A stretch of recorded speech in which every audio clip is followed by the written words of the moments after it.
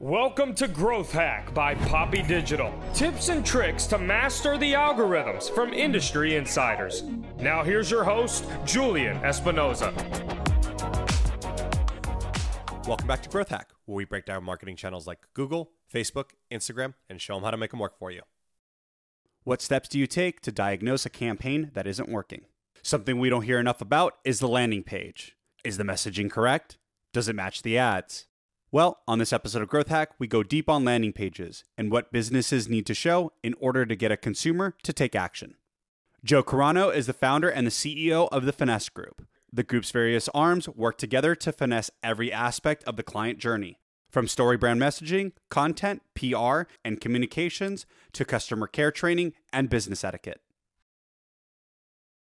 Welcome, Joe. Hello, Julian. Good to be here. It's a pleasure having you. We're really excited to crack this open. You're on a boat, and we're going to talk landing pages today. I'm on a boat, and we are going to talk landing pages. Those things are maybe not super connected, obviously, but maybe in some way they are. Well, here we go. What are companies getting wrong on landing pages? For me, the key thing that companies are getting wrong on landing pages is they're talking about themselves and not about their customer.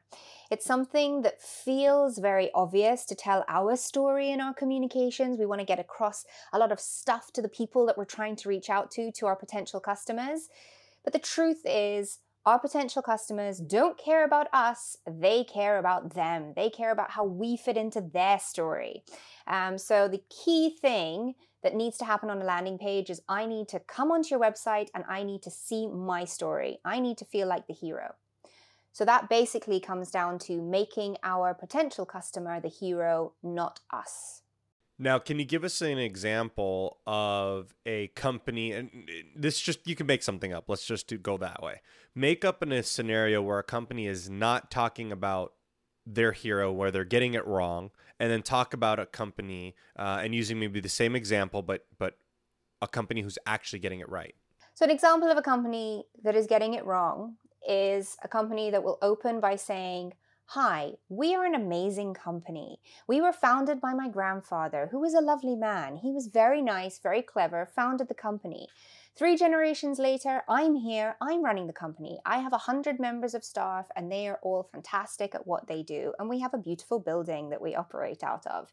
That's an example of a company talking about them. I've probably read, 200 words, and I haven't really learned anything about where my story fits into that.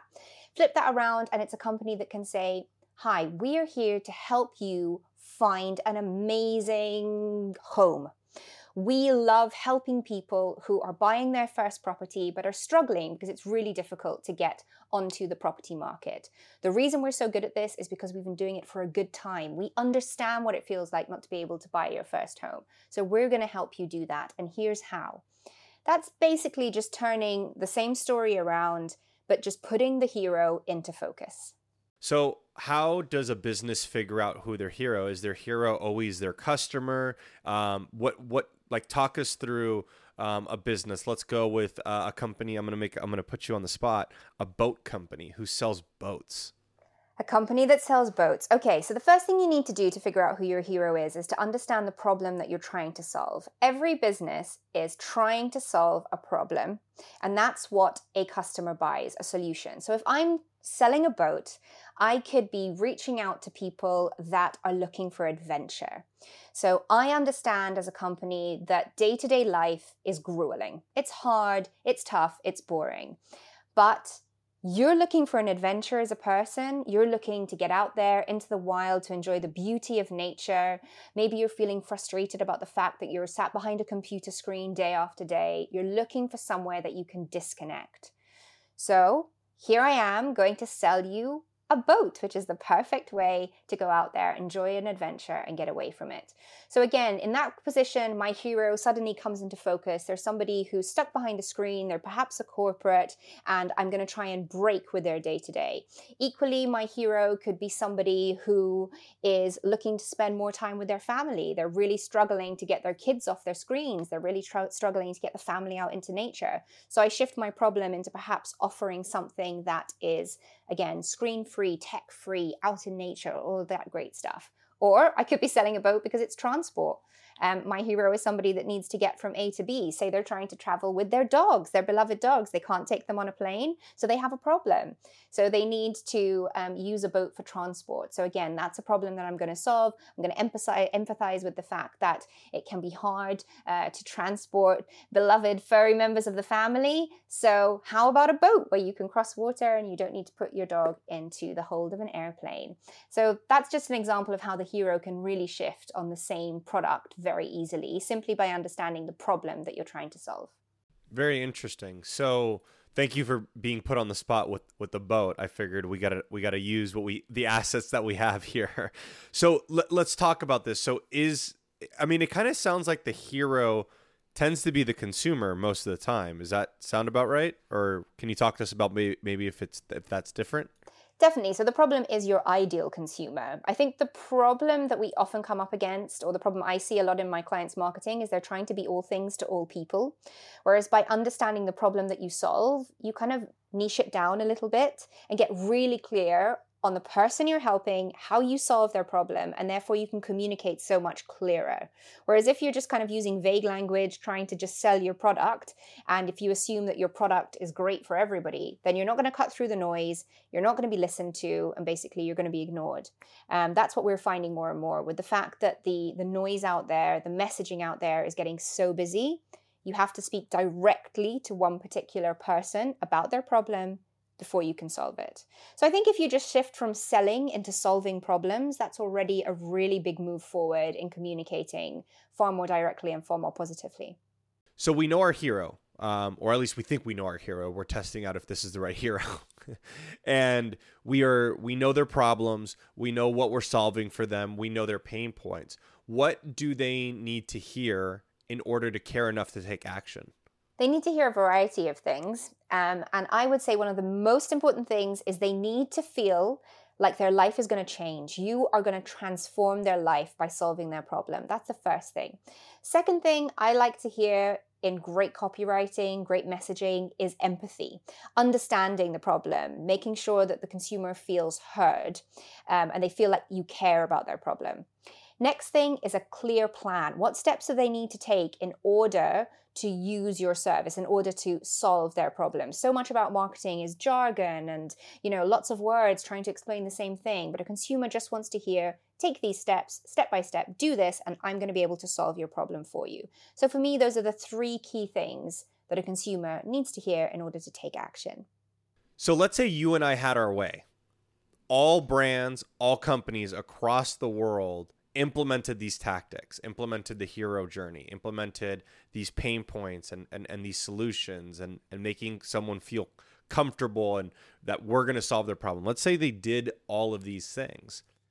Then every brand and every company would essentially sound very similar to each other, or similar in theory and in concept.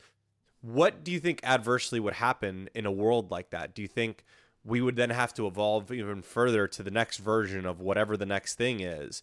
I don't see this ever happening, but I just kind of wanted to play devil's advocate here with you. Well, I know what you mean, and sometimes it can feel as though things are samey, and that sort of copy can start to feel the same. I have to be honest, I don't feel like that's a problem, because when you are speaking directly to your consumer, and you are empathizing, understanding their problem, really putting them as the hero in the story, that resonates so much with them, it really cuts through the noise.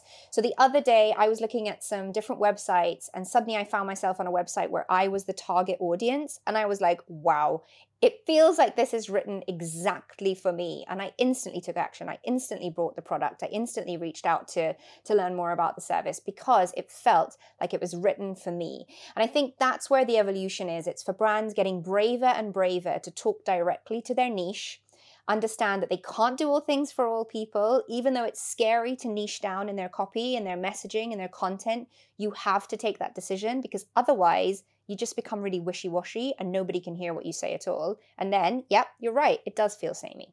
Going back on track, let's go back to this idea of someone who's got the hero figured out and everything's ready to go. What I have found impressive, though, is that a lot of companies don't have good calls to actions. So let's take what we've learned, our hero, right? How do we convert that into a strong offer? So converting into a strong offer often is as simple as telling the client what you want them to do next, right? So if you've got a potential client in front of them, you want to tell them, right, these are the next steps you need to take in order to work with me. This is the vision of what success will look like for you. And here's step one to take now. That could be schedule a call, buy this product, speak to an advisor. It's got to be something tangible that the consumer will be able to know is the first step to take that will lead to their success. I'm often surprised by the number of websites that we audit and the amount of copy that we're sort of going through for our clients when there's no clear call to action. You know, it's things like learn more, and that just is not compelling for the client. They need a clear action that they can take in order to do business with you. And yeah, of course, you can go one step further. You can create a very clear offer. You can price it. You can give them something tangible that they can buy, because often for consumers, it's going to be easier for them to see sort of a price analysis, product analysis, and which one to choose. But it doesn't even need to be that complicated. If your business is a little bit more bespoke, that's fine. Just make sure you're being really clear with the step you want your client to take so that they can actually take it. Amazing. Well, Joe, this has been a great episode. Can you give us a quick explanation of if someone wants to get a hold of you and what you actually do and how you could help them? Sure thing. So my name is Joe. I run the Finesse Group. The whole ethos behind the Finesse Group is that we give businesses an outside eye on their business, everything from their business etiquette to their customer care. I'm also StoryBrand certified, and sort of the storytelling framework I've been chatting to you about today is all based on the amazing StoryBrand by Donald Miller. And if any of your listeners are keen to rehash their messaging, their communications, their PR, their business etiquette, their customer care journey, let us know. We'd love to work with you. And where do they get that? What's the website? The website is byfinessegroup.com. So it's BYFINESSE group.com, and you can schedule a call with me on there. Amazing. Joe, thank you so much for coming on the show. We definitely look forward to having you back soon. Thanks, Julian. Great to see you. All right, take it easy.